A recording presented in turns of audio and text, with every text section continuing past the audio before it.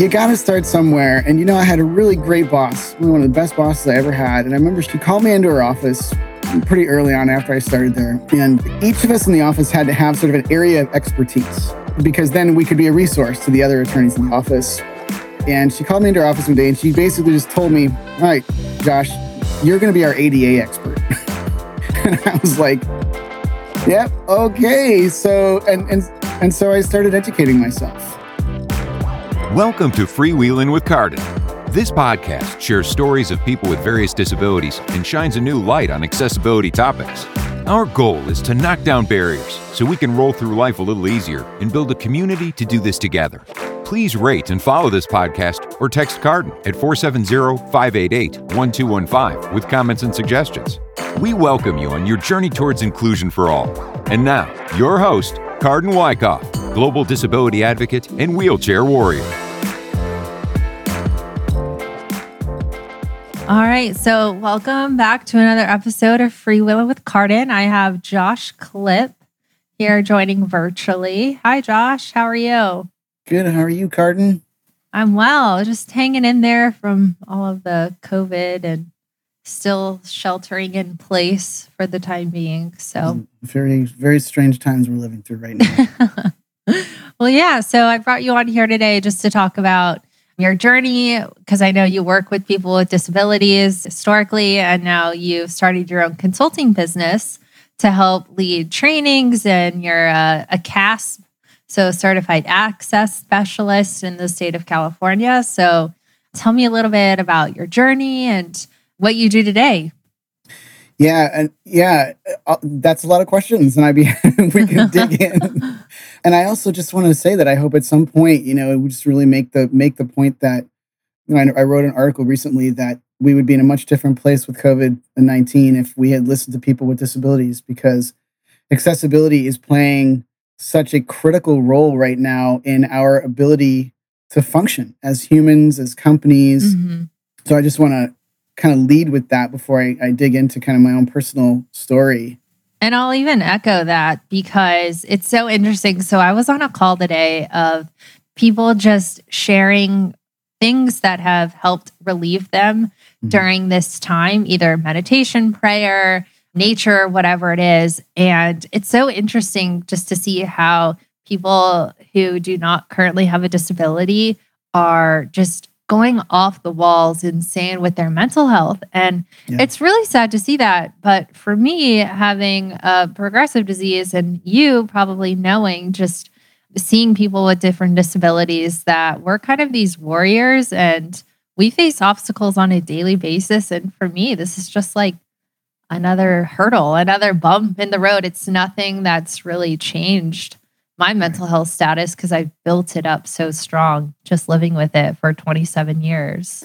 That gives me chills. I really appreciate you sharing that. Something else I also want to say is that one of the things I really want to call out is how the ways that, and I'm going to say particularly in the United States, we've sort of handled this by making these statements of, well, a few people got to go so we can get our economy open. Let's be honest, who they're talking about are really vulnerable people. And that includes people with disabilities much of the time. And, totally. In conversations with my friends, who have disabilities, this is really distressing because essentially I think people with disabilities already feel really devalued. And so now our politicians and our leaders have just said it out loud. And I think really any part of, quote, returning to normal needs to include a conversation and an apology for the ways that we have mistreated people who are particularly vulnerable and people with disabilities. I would totally agree with that, because even here in the state of Georgia, it's all of the announcements are the medically fragile and the vulnerable population.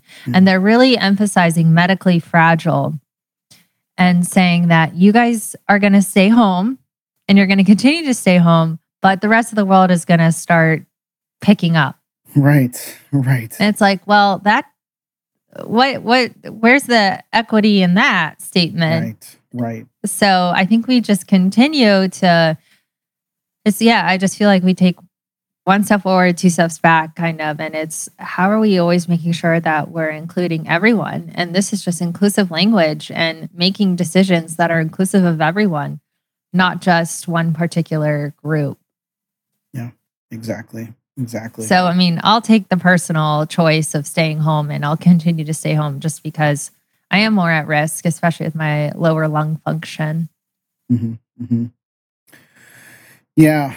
It's just I really worry that we don't consider the mental warfare that has been waged on people with disabilities, psychological warfare that's been waged on people with disabilities in this whole rush to return to normalcy. So I hope, and I try to imagine a future, because as somebody was saying to me the other day, you've really got to, when you're in these dark places, visualize, really visualize what you want for the world. And I really want to imagine and visualize a world where we have these honest conversations. I think all of our country's dysfunction is really coming to the foreground right now. Right. And I really want to imagine a world where we take that on and we become better humans. And it's not even just people with disabilities. I mean, I know we're kind of derailing on just the COVID conversation, but it's so top of mind. Yeah. I mean, even thinking about other minority groups too, there's been a lot of racial slurs being thrown around and other derogatory terms, especially with Asian Pacific regions, as well as African Americans are really taking a death toll on this as well. So it's just a really crappy time. Yeah. There's no better words. But I would say it's such a great learning experience for so many who don't normally know how to overcome challenges and barriers on a regular basis. Mm-hmm. So it's also given people a lot of time to just pause and reflect rather than react and just continue on. And I mean, obviously our environment is certainly benefiting from this. All the birds and chipmunks are roaming on the highways like they have free range. We got coyotes here in San Francisco. Yeah. So, yeah. Well, so let me, I guess I can start with some of your questions. Let's do it. Let's dive in. Yeah. So your first question was, you asked kind of about my journey, how I got here. And, when I decided to go to law school, because I believe strongly in justice and making the world a better place. And it's funny, a story I don't tell too often is when I was in undergrad, I wasn't really sure what I wanted to do next. And so I started going to classes like African Americans in the law and these sorts of classes. And I really wanted to go to a women in the law class, but my university didn't offer one. So I snuck into another university that did. and we won't tell anyone. Too late. Anyway, and I ended up, when I applied to go to law school, you write essays, and I was very adamant that I wanted to be a civil rights attorney. And once I got into law school, I decided that really wasn't for me, because what my perception of civil rights attorneys were that they would spend basically their entire career on one case. And you may or may not ever see an end to that case. It may or may not go your way, and so I really, being the kind of person I am, I wanted something a little more hands-on, a little more, how can I impact on the day-to-day? And so I did a little research, and that's kind of what shuffled me into employment law. And my first job as an employment attorney, well, I should say my first jobs out of law school were with the courts and working for the judicial system, and gave me a really healthy respect, I think, for that process. And then I went into litigation. I did employment law with my first job was with the United States Postal Service, fascinatingly enough, topically enough. Oh, God. Nice. Yeah. As a lawyer or? Yeah, as an attorney. As an attorney. Okay. Yeah, doing employment law for the Postal Service. Interesting. Okay. Yeah. And you got to start somewhere. You got to start somewhere. And, I had a really great boss while I was there. One of the best bosses I ever had. And I remember she called me into her office pretty early on after I started there one day. And each of us in the office had to have sort of an area of expertise, because then we could be a resource to the other attorneys in the office. And she called me into her office one day, and she basically just told me, all right, Josh, you're going to be our ADA expert. And I was like, just on the spot. Yep. Okay. So, Right. and so I started educating myself. I really, started understanding it more deeply and making sure that, when it came up in my own practice and the practice of my colleagues and they had questions, that I knew how to answer those questions. And that one meeting was what set me, I guess, professionally on that path. When I look at my own personal history, and I was raised by my mom has a disability. She had polio when she was a kid. And some people think, oh, well, then that must be it. That must be why you got into this, because your mom. And I don't, not consciously, but I guess at a subconscious level, it was always familiar. Yeah, it was always around me, and I was always aware of how she adapted, how she behaved, what kinds of things she would do to, I guess in a way, reasonably accommodate herself. Sure. Or make her own built environment accessible, or, and I like to say, I never thought of my mom as somebody who only had, one functional arm. I only thought of my mom as somebody who had a really strong right hand when it was on the back of your neck when you were in trouble. So, anyway. It's funny how we remember people.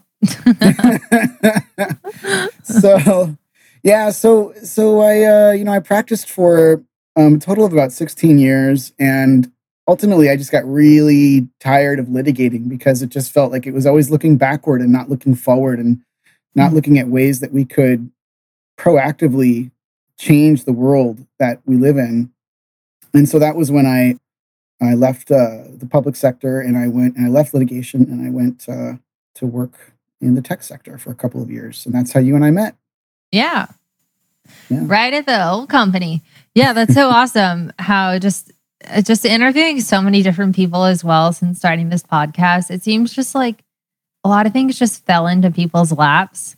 And I feel like so many people think they have their life planned out for them. And one simple conversation can totally change your life, or one door that opens up can totally change the trajectory of where you're going. So it's kind of cool to see that's kind of how it happens. It's just one meeting fell into your lap. Okay, you're now the designated ADA coordinator.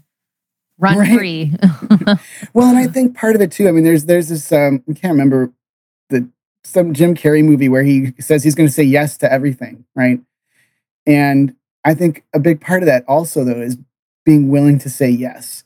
And I think why I kind of bring that up too is because, you gave me some questions to think about. And one of the sort of a common theme is sort of what kinds of responses do you get to people in your line of work? And there are some people that are resistant, and there are some people that say yes. And so I think, just as you point out, one conversation can sort of change your life's trajectory. It can, but only if you are open to it, only if you say yes to it. Right. That's so true. You have to have an open mindset in order to be receptive of change or just new thinking, out of the box creativity. So all that comes with opening up a new opportunity. Right.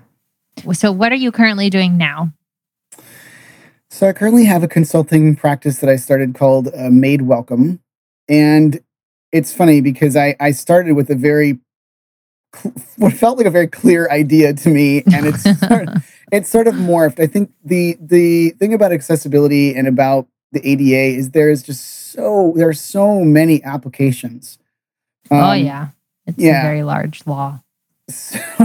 And so many ways that it plays out in built environments, in digital environments, in the ways that the ways that we have, the procedures that we set up or don't set up, the ways that we track things or don't. It's really it is big. And so originally my idea was to focus primarily on accessibility for workplaces and events. And I chose those two areas because, first of all, it's a really interesting cross-section of issues that come up. Secondly, it's what I know most about. Sidebar, I have a band. We do a lot of events. Oh, nice. And so, and actually, I have done accessibility initiatives for fairly large events in my history. So it's something that and also these are areas where I feel that accessibility can often be overlooked. An employer moves into a new office space, and just sort of assumes it checks all the ADA boxes, right? That's what they say, right? Oh, it's ADA compliant. I don't even know what that means. And it's not, it's just, there are, we move into these physical environments, but we don't consider the ways that what we do in those environments are impacted by, how we need to actually function in them. And that's so true. There's the ADA law, and then there's a whole nother thing on top of it for universal design. And that is not included in many brick and mortar places. So just because you check the box for ADA compliance, okay, you've got your grab bars correctly measured and at the right heights. But what about pull tabs and reachability or what about that big high contrast and all that kind of stuff? The big cabinet you just moved into that accessible stall because you didn't know where else to put it in the bathroom. Right. Oh, it's everywhere. Oh my gosh. I think I call out a new restaurant every other weekend when COVID is not happening, but lots of Twitter chats and direct messages to employers that just say, and management just say, hey, this trunk cannot be in here. You stock your cleaning supplies in it, but this stall is here for a reason. Right. And the space is here for a reason. Right. It's not here for you to put a cabinet. If you use a wheelchair, you need 5 feet to turn around. That's right. So, yeah. You and I both know that. Well, and so that's what I find so interesting is that, and events is also a really good example of it, where you could have a large event venue that when you look at the blueprint, it meets all the criteria. But then when you throw all the stuff in it for the event, suddenly it's impossible to navigate, sometimes even if you don't have a disability. So really looking at the ways that we treat our temporary events in permanent environments.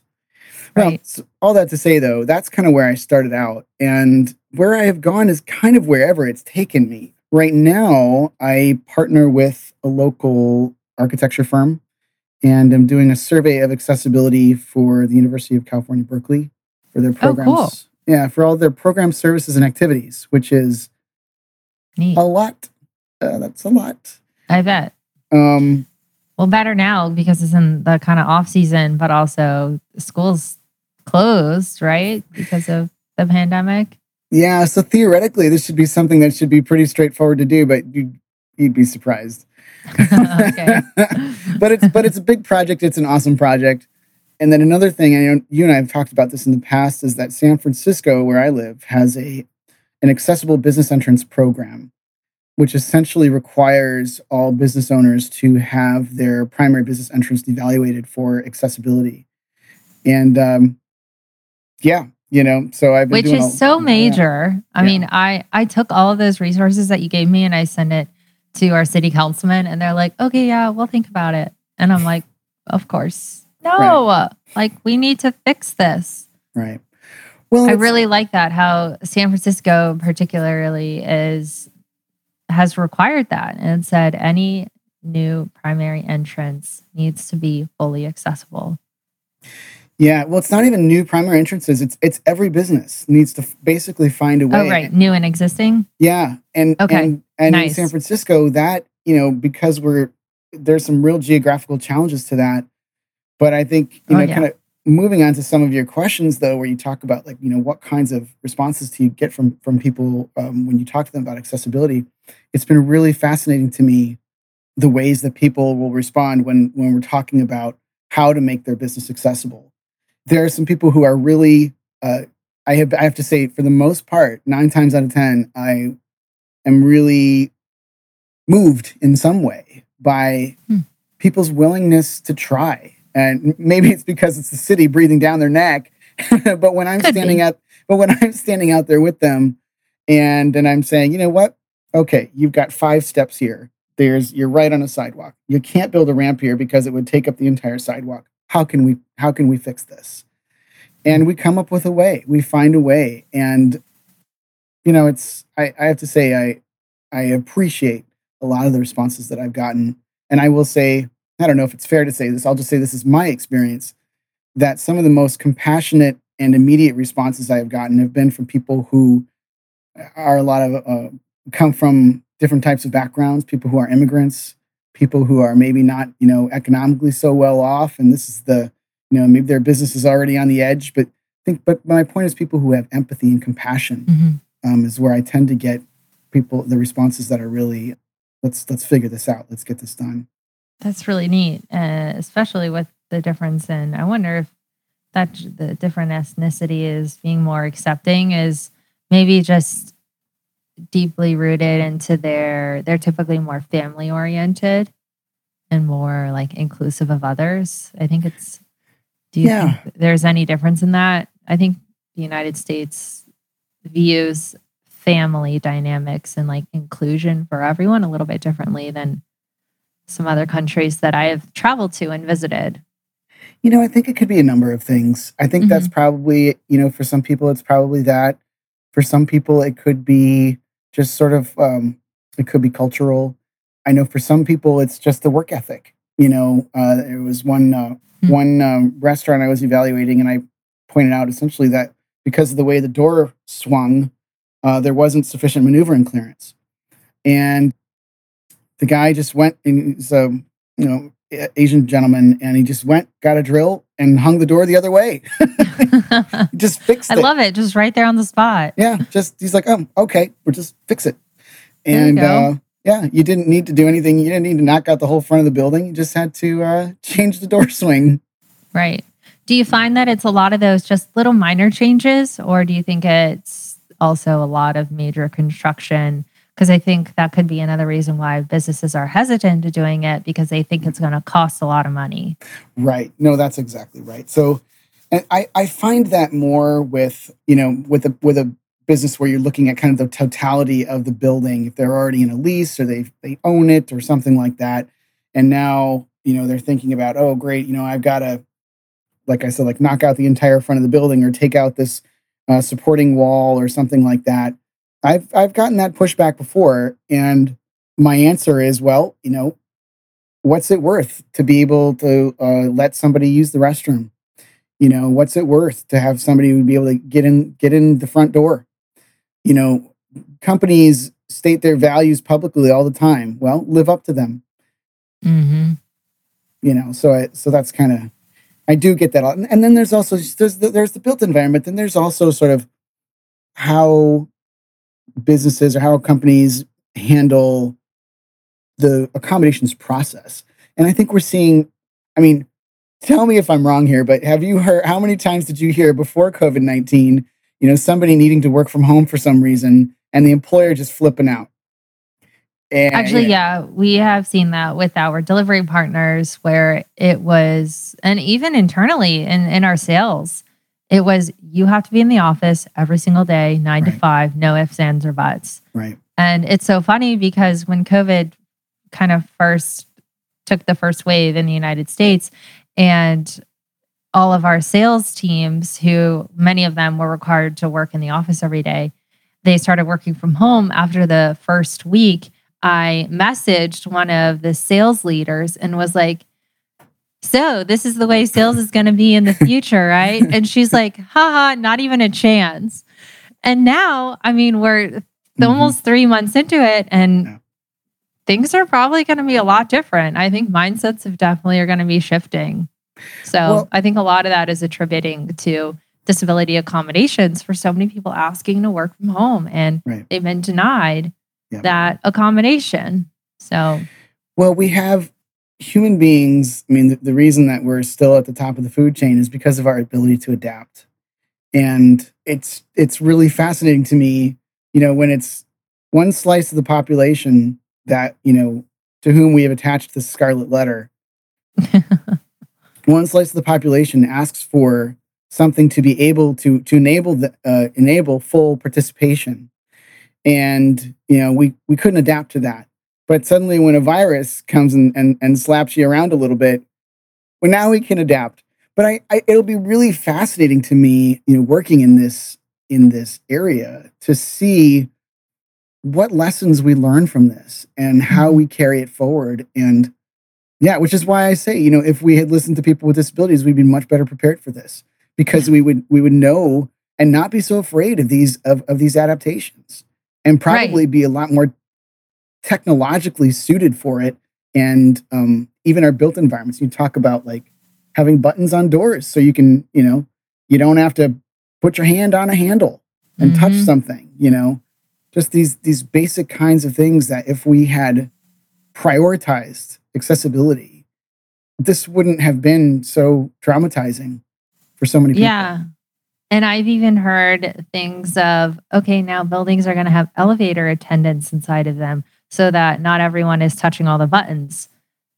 So, I mean, that technically in of itself is an accommodation as well. Someone who doesn't have dexterity or Mhm. maybe can't see the buttons or the braille is wrong or anything, that's where an elevator attendant would have come into play many a times. And I've actually seen that in San Francisco. They have elevator attendants in your downtown elevators, which is so cool because even I'm confused with what button to press and I could see. So, yeah, it's interesting that we're learning so many things about people with disabilities and how those accommodations are turning into reality.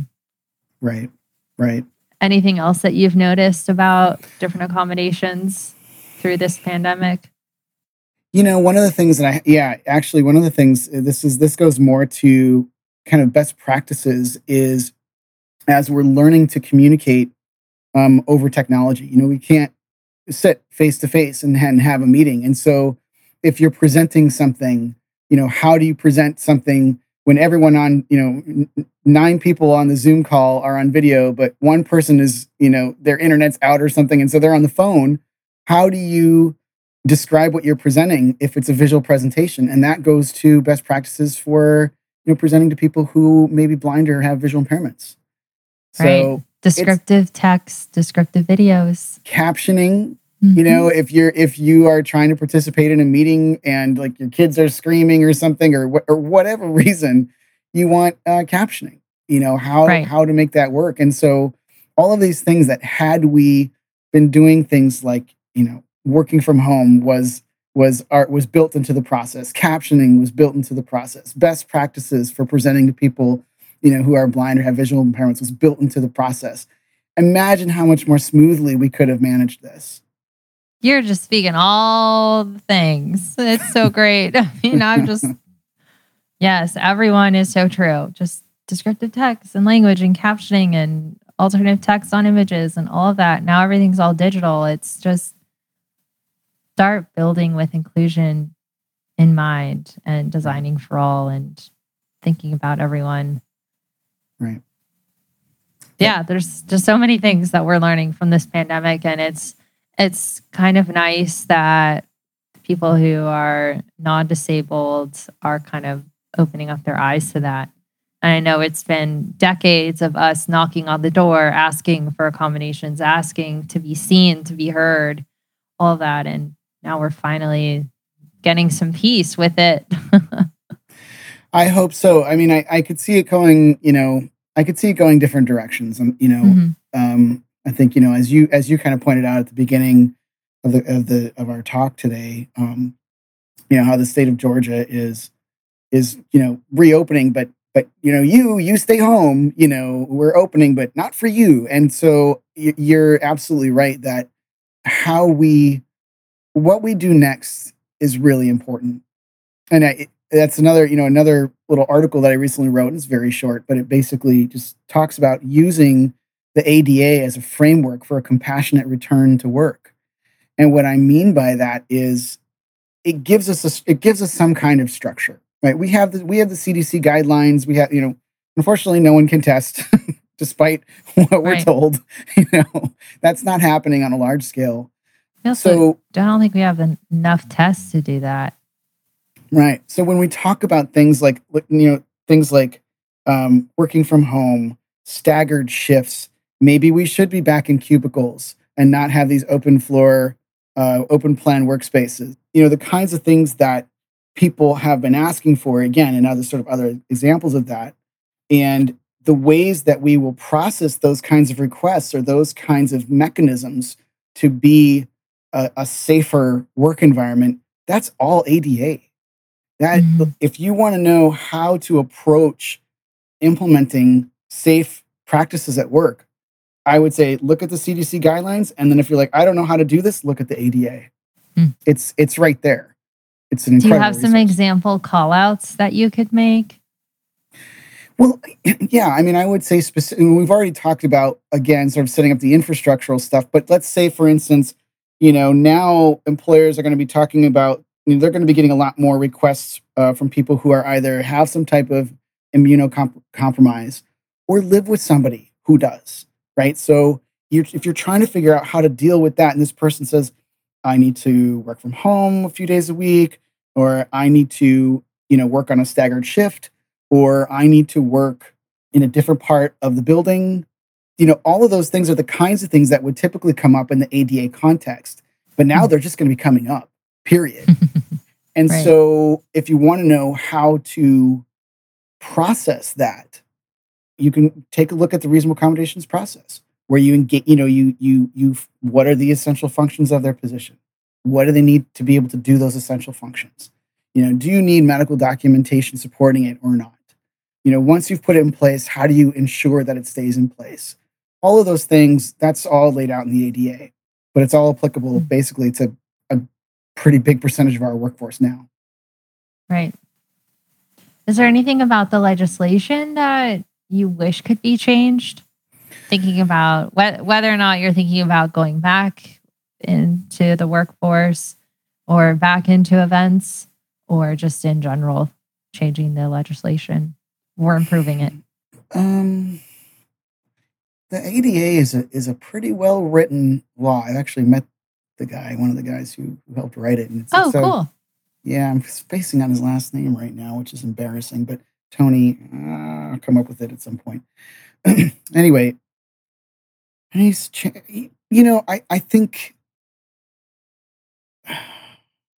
what I think is unfortunate about the ADA, but is unfortunate about a lot of laws, is that really the primary enforcement mechanism is a lawsuit. And I just think that that's really unfortunate. If I could do anything differently with the ADA, I would want there to be some kind of, I guess for lack of a better term, alternative dispute resolution process up front that would be required. And I don't mean as a precursor to litigation, although maybe that's how it would have to be set up, but some way that, some carrot instead of a stick all the time, I guess, because, so many people are not going to sue their employers. They don't want to lose their jobs, over something. And so they suffer.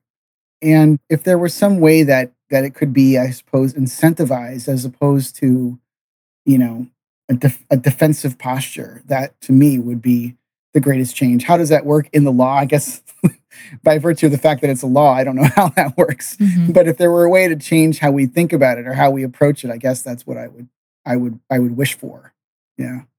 So I know there's mediation requests, which I've done a good handful of them because hiring a lawyer and doing all that, and the time I've been in a lawsuit regarding ADA, and it took 5 years. Right. It was insane. And so it was like, for something as simple as making sure that there's right grab bars in this bathroom that I sued. So that kind of thing wasn't worth it. But if it was a major issue, more like a class action lawsuit with multiple people involved, that's where I could see it be helpful. But mediation requests, still, they take a while. They can be 6 months to a year, but it's much quicker than a lawsuit and doesn't require a lawyer. There are some reporting requirements built into the law, which is useful from a documentation perspective, but there aren't, as far as I'm aware, there isn't a lot of heft or weight behind ensuring that, if you haven't met all of the reporting requirements, that there's some consequence for that. And I think that kind of goes to really, frankly, whatever is the priority of the administration in place. So, when we were looking ahead back in 2015 at the 2016 election, one of the elements of Hillary Clinton's platform, for instance, was stronger enforcement of the ADA. Yeah, I saw that. And that was cool. Yeah. So unfortunately, that hasn't really, hasn't really been a big priority of this administration. But I think that that would be another way that, if there were basically more teeth to the reporting requirements, that would be another thing that would be helpful.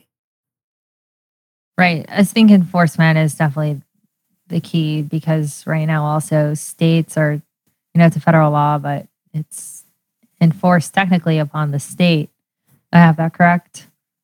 And the state doesn't really have any 88 police officers going around and doing audits and stuff. So there technically is no enforcement other than patrons who are filing claims or making cases. That's right. And it basically lands on the shoulders of people who are impacted by it. So people with disabilities end up having to also take on the burden then of enforcing the law, which I think kind of taking it back to the San Francisco's Accessible Business Entrance Program is why that is so great, because it creates this reporting requirement that then there's some accountability. They're not going to lose their business license over it. Right. But they will have, somebody with the city of San Francisco breathing down their neck, asking them if they've, done these remediations. And if not, shake your fist. I mean, it's more than nothing. Mm-hmm. So I think that's why. And what's also great about this program, I will say, is that it's a manageable piece. It's just doors. You start with just doors, and then maybe a couple years from now you start to talk about, all right, once I am in your establishment, can I access whatever it is you're offering? Is there maneuvering space for me to sit at this table and eat dinner with my friends? And then once you establish that, and then move it on to what about the restrooms? Mm-hmm. Are the restrooms accessible? Or even things like service counter heights, or where you put your condiments, and just that kind of these basic things. But I think it starts somewhere. And what's great about starting somewhere is, even though it's just limited to the door, what it really is also, though, is an opportunity for education. And that has happened to me with a number of places I've gone where they've said, hey, you think you could come look inside too and tell us how we're doing? I love that. And I will, of course I will. But that's kind of my point, is that it at least starts somewhere. So that's why I think it's more than just an entrance evaluation program. It's really an education program. I actually had an experience with that with a local coffee shop that was a nonprofit. It's called Refugee Coffee here in Atlanta.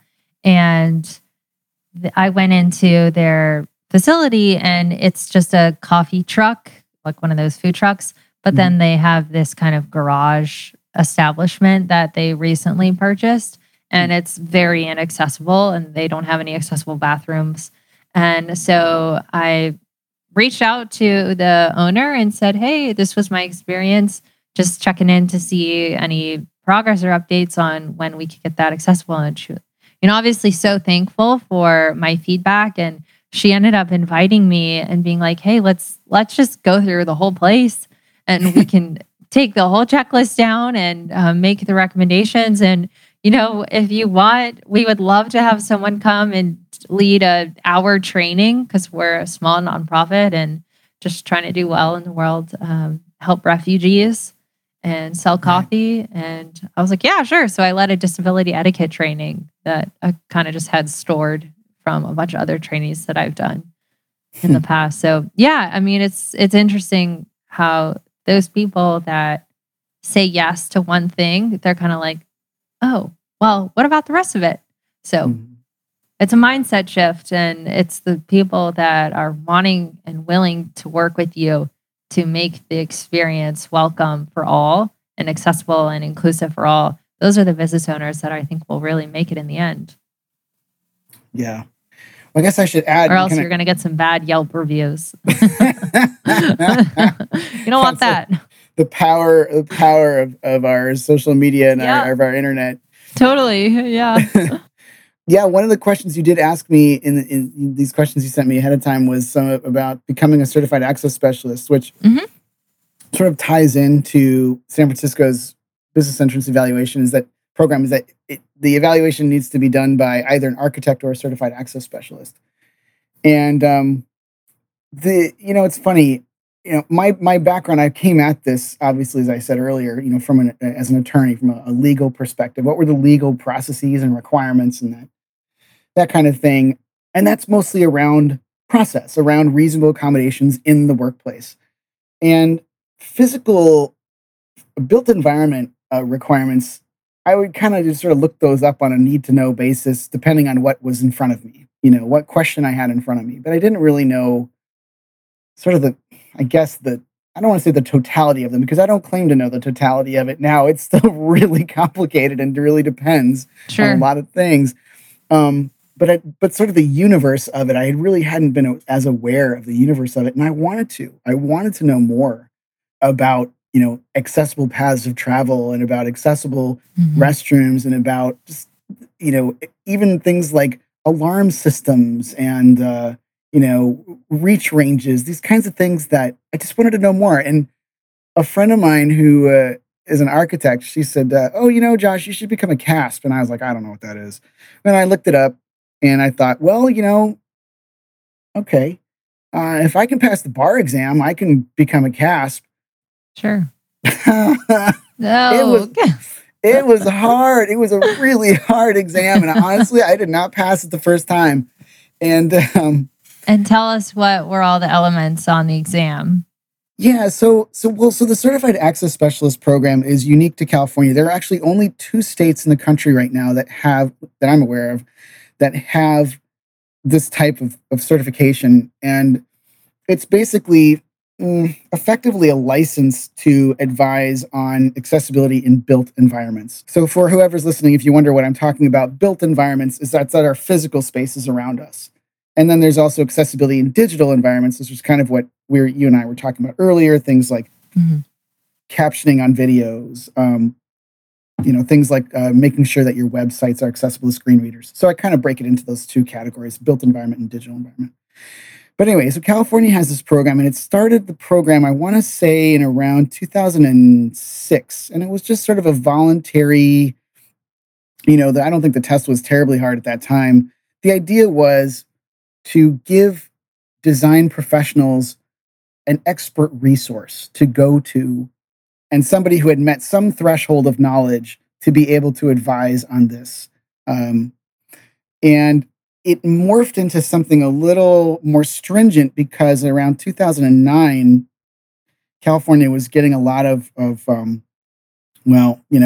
hate this term, but they call them these sort of drive-by lawsuits, where somebody would, and then I'm going to say a scourge to my profession, a bunch of lawyers who take advantage of attorney fee clauses in in various statutes and would file just, hundreds and hundreds of AD lawsuits, or in California, Fair Employment and Housing Act, the UNRRA Act. And so they kind of tightened up the requirements of the CASp program so that they could modify the law so that if you had consulted with a CASp prior to implementing some type of built environment, building a building or doing a modification to a building, it would afford you not protection from a lawsuit, but at least more time to fix whatever it was you were being told was wrong. So it just built in a little more of a cushion before you were immediately liable for some sort of inaccessibility. So, and what's the other state that has this program? Texas. Oh, how random. Yeah. No, that would be like the last state that I would think would have something like this. I mean, this is pretty progressive, I would say. Yeah. I wonder if Austin is leading that change. I don't know. Yeah, I honestly have no idea. I haven't really. I mean, either way, it's amazing. Yeah. I would think like New York, because it's usually like California, New York, and then Illinois would come next, I feel like. Right. No, I agree. Yeah, I think you're right about that. I don't know. New York doesn't have it. Interesting. Which you're right. That is that seems. But I know they do a lot for disability inclusion. At least that's what I've seen in the last 5 years. But anyway. Yeah. Especially with transportation, they've changed that tremendously with their ride shares and subway elevators. They're working on renovating in adding elevators to most of their stations. So, but that's beside the case. Yeah. Well, and yeah. So it was a pretty, I'll be honest, it was a pretty tough certification to get because, you're tested on everything from any aspect of accessibility in any federal law, whether it's, public accommodations or even public housing, two completely different sets of laws or national parks, accessibility in national parks, or right. just fill in the blank anywhere in the built environment where there could be any law pertaining to accessibility could be on that exam. So that is probably why there are, I guess, maybe 1,000 of us in the entire state of California. It's a pretty tough certification to get. My number is 812. So there you go. You made it under 1,000. You should be proud of yourself. I was it was a pretty happy day when I got that news that I sure. passed. Yeah, I was pretty stoked. I actually have to say I felt probably happier about that than when I found out I passed the bar exam. Oh man. And I have friends going through the bar exam right now and it is rough. Yeah. Yeah. So it's interesting. Well, there's no like prep course for it. You just have to, they say, here's what you have to know. And they just give you like a list of statutes and laws. Just, it's about 10,000 pages. Yeah. Good luck. Good luck with that. Yeah. Wow. That's unique. Random question. I think you watched Criff Camp, right? I did. The Disability Revolution Netflix movie. Yeah. So cool, right? Yeah. I actually led like 5 sessions internally at our company regarding a discussion about that film after I had everyone watch it on their own time. Mm-hmm. And it was so cool just getting, we aren't going to watch it on company hours. But we can certainly talk about it. And but it was so cool because we had people from, people with disabilities, allies, and everyone under the sun who joined in those conversations, and they were super intimate. But what were your thoughts on some of that? Just you're a lawyer, you're also an access specialist, just the disability revolution, the creation of ADA, that whole movement. We didn't even learn about that in elementary school or any history lesson. Like, isn't that something? Isn't that incredible? That I didn't know anything about that until that movie came out. That's horrible. I mean, I think I knew probably more than most people for a couple of reasons. First of all, obviously, because this is, the work that I do, but also because I'm in the Bay Area, which is sort of considered the birthplace of it in some ways. The United Nations Plaza is a mile from my house. And now I actually am, doing work for UC Berkeley, which of course features the Ed Roberts building, and Ed Roberts being the gentleman who fought to attend UC Berkeley while in an iron lung. Yeah, right. Wow, crazy. Oof. Yeah. What I think carrying about the wheelchair up the stairs, that was a pretty powerful image. It was, I think I know about the sort of civil rights aspect of it from kind of the larger overarching perspective. But what I think about a lot of times when I watch that, what I was thinking about a lot when I was watching it was honestly what it must have been like for my mom, who is of that same age and went through her whole life, with one functional arm and people staring at her other arm and telling her she couldn't do it, and thinking about the ways that these little things that we do for one another can really change the trajectory. And again, I know this is kind of a theme that keeps popping up, but for my mom, it was, she had a teacher in high school who pulled her aside one day and said, I'm going to teach you how to type with one hand. And that one act made all the difference in my mom's life, because then she could go to college. Then she could become a secretary, which is what she did. And eventually she put herself through college and got her master's degree in social work. Only one of her family to ever even leave Milwaukee. And I just think, when I watch that movie, I just think about, honestly, I thought a lot about her and what that must have been like for her, and how, what I learned whether I knew I was learning it from her or not, about resilience and about adapting and about just you gotta do it. You gotta find a way. Right. And it also, of course, like gave me even more admiration for Judy Heumann, even if that were possible. Can I be your best friend? She's my idol. I've never heard about her before this movie. And I'm like, you are the person that I try to be every day. Yeah. It's really cool. Well, it's also really interesting to me because my mom was of that generation. This is her term, not mine. She calls us. She says, "Oh, the polios, the polios." That's the right. term she uses, and Judy Heumann is a polio, and so I feel this sort of like this sort of, I don't know, third-hand kinship with her. I just, and also just a profound appreciation and looking, and it's really interesting. We look at people who are change makers, like Judy Heumann. We go, wow, she's amazing. But if we really watch that movie, she was a pain in people's backside. And there were, look at how she had to stand up to power in that footage of her testifying and really sticking it in their faces and making people feel uncomfortable. But sometimes, a lot of times, that kind of discomfort is what makes us move. Mm-hmm. Because we don't want to. No, you are gonna, and it was those legislators who dragged the other one back to the table and said, "You're gonna sit down and listen to what she has to say." That was power, but it just took those two allies that were legislators who listened to them and said, "No, we believe in what you're saying, and we want to make this happen for you." And again, even with that teacher of teaching your mom how to type, it took that one person that said, "No, I listen, I hear you, and I see you, and I want to see you be successful." Yeah. Those are the people that are helping to move and shake this world, in my opinion. Yep. It takes people. But it's interesting that disability. Oh, sorry. Go ahead. No, I was just saying, it just takes people willing to stick their neck out and people willing to stand by them.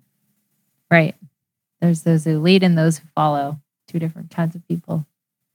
Yeah. But the disability hierarchy terminology that they referenced was interesting, like the polios being at the top and then slowly trickle down into the others. What were some of your thoughts on that? I've heard that before. It's interesting. I actually think what I've heard from other friends of mine is that the hierarchy actually is the very top. This is not. It hierarchy. Still exists. I know it does. Oh yeah. This hasn't gone away. It's still very present. Absolutely, and I think look at how we think about things like the Paralympics or the Special Olympics, right? Right. Just put yourself. You say Paralympics, what do you imagine? You say Special Olympics, what do you imagine? Mm-hmm. The hierarchy really is probably, I think, at the top, amputees, right? And then it kind of goes from there, and it's really people who have profound mental disabilities that kind of end up sort of at the bottom, or who are perceived to have that, right? That end or nonverbal, right. Mm-hmm. Where I can't remember the name of the couple in that movie who are adorable, and but that's kind of that example, I think, of what we're talking about. They both have CP. I remember. I don't remember their names, but I think they both had cerebral palsy. Right. And it was, "Oh, you guys have kids?" Right. Like, yeah, we have kids. We raised kids. Right. And we both used power wheelchairs. Right. Yeah, I thought it was, man, I'm so happy that movie exists. And frankly, I'm so happy it came out while we're all stuck at home. So everybody has to watch it. Yeah, that's so true. I mean, I was a little disappointed to see that it wasn't like mainstream promoted by Netflix. I only heard about it because I saw it on someone's news feed of something. It was like, "Hey, go watch this movie." But I'm glad that was even there, right? The power of social media can certainly amplify a message or any type of movement or content. Yeah.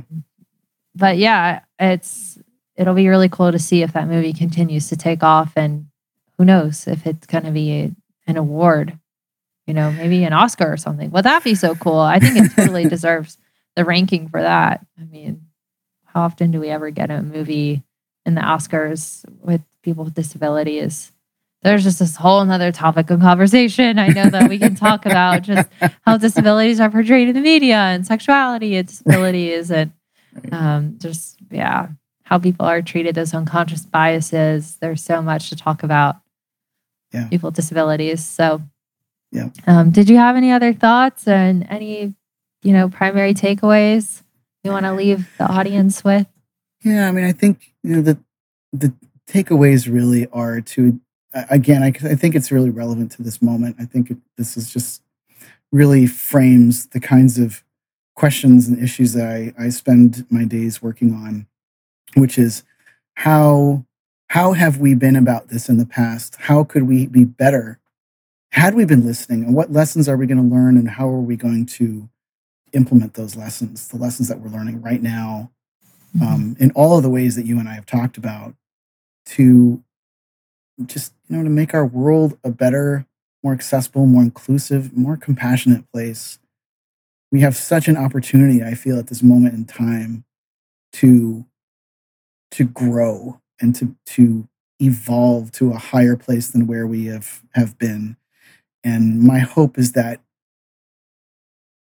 we do that generally, but also that we do that with the lens of accessibility, with the lens of the ADA, with the framework and the lessons that gives us. So I really hope that we as a society, as a world, as company by company, community by community, take the opportunity to do that. Well said. I'll leave it with that. Thank you, Josh. You Thanks, can Carter. find Josh at madewelcome.com. Is that right? Close. Made-welcome. Made-welcome.com. All right. Sounds good. Thank you. Thanks, Carter. It was great talking to you. You too. Bye. Thank you, friends, for listening. Please rate and follow this podcast or text Carden at 470-588-1215 with comments and suggestions. Tune in next week for another disability topic.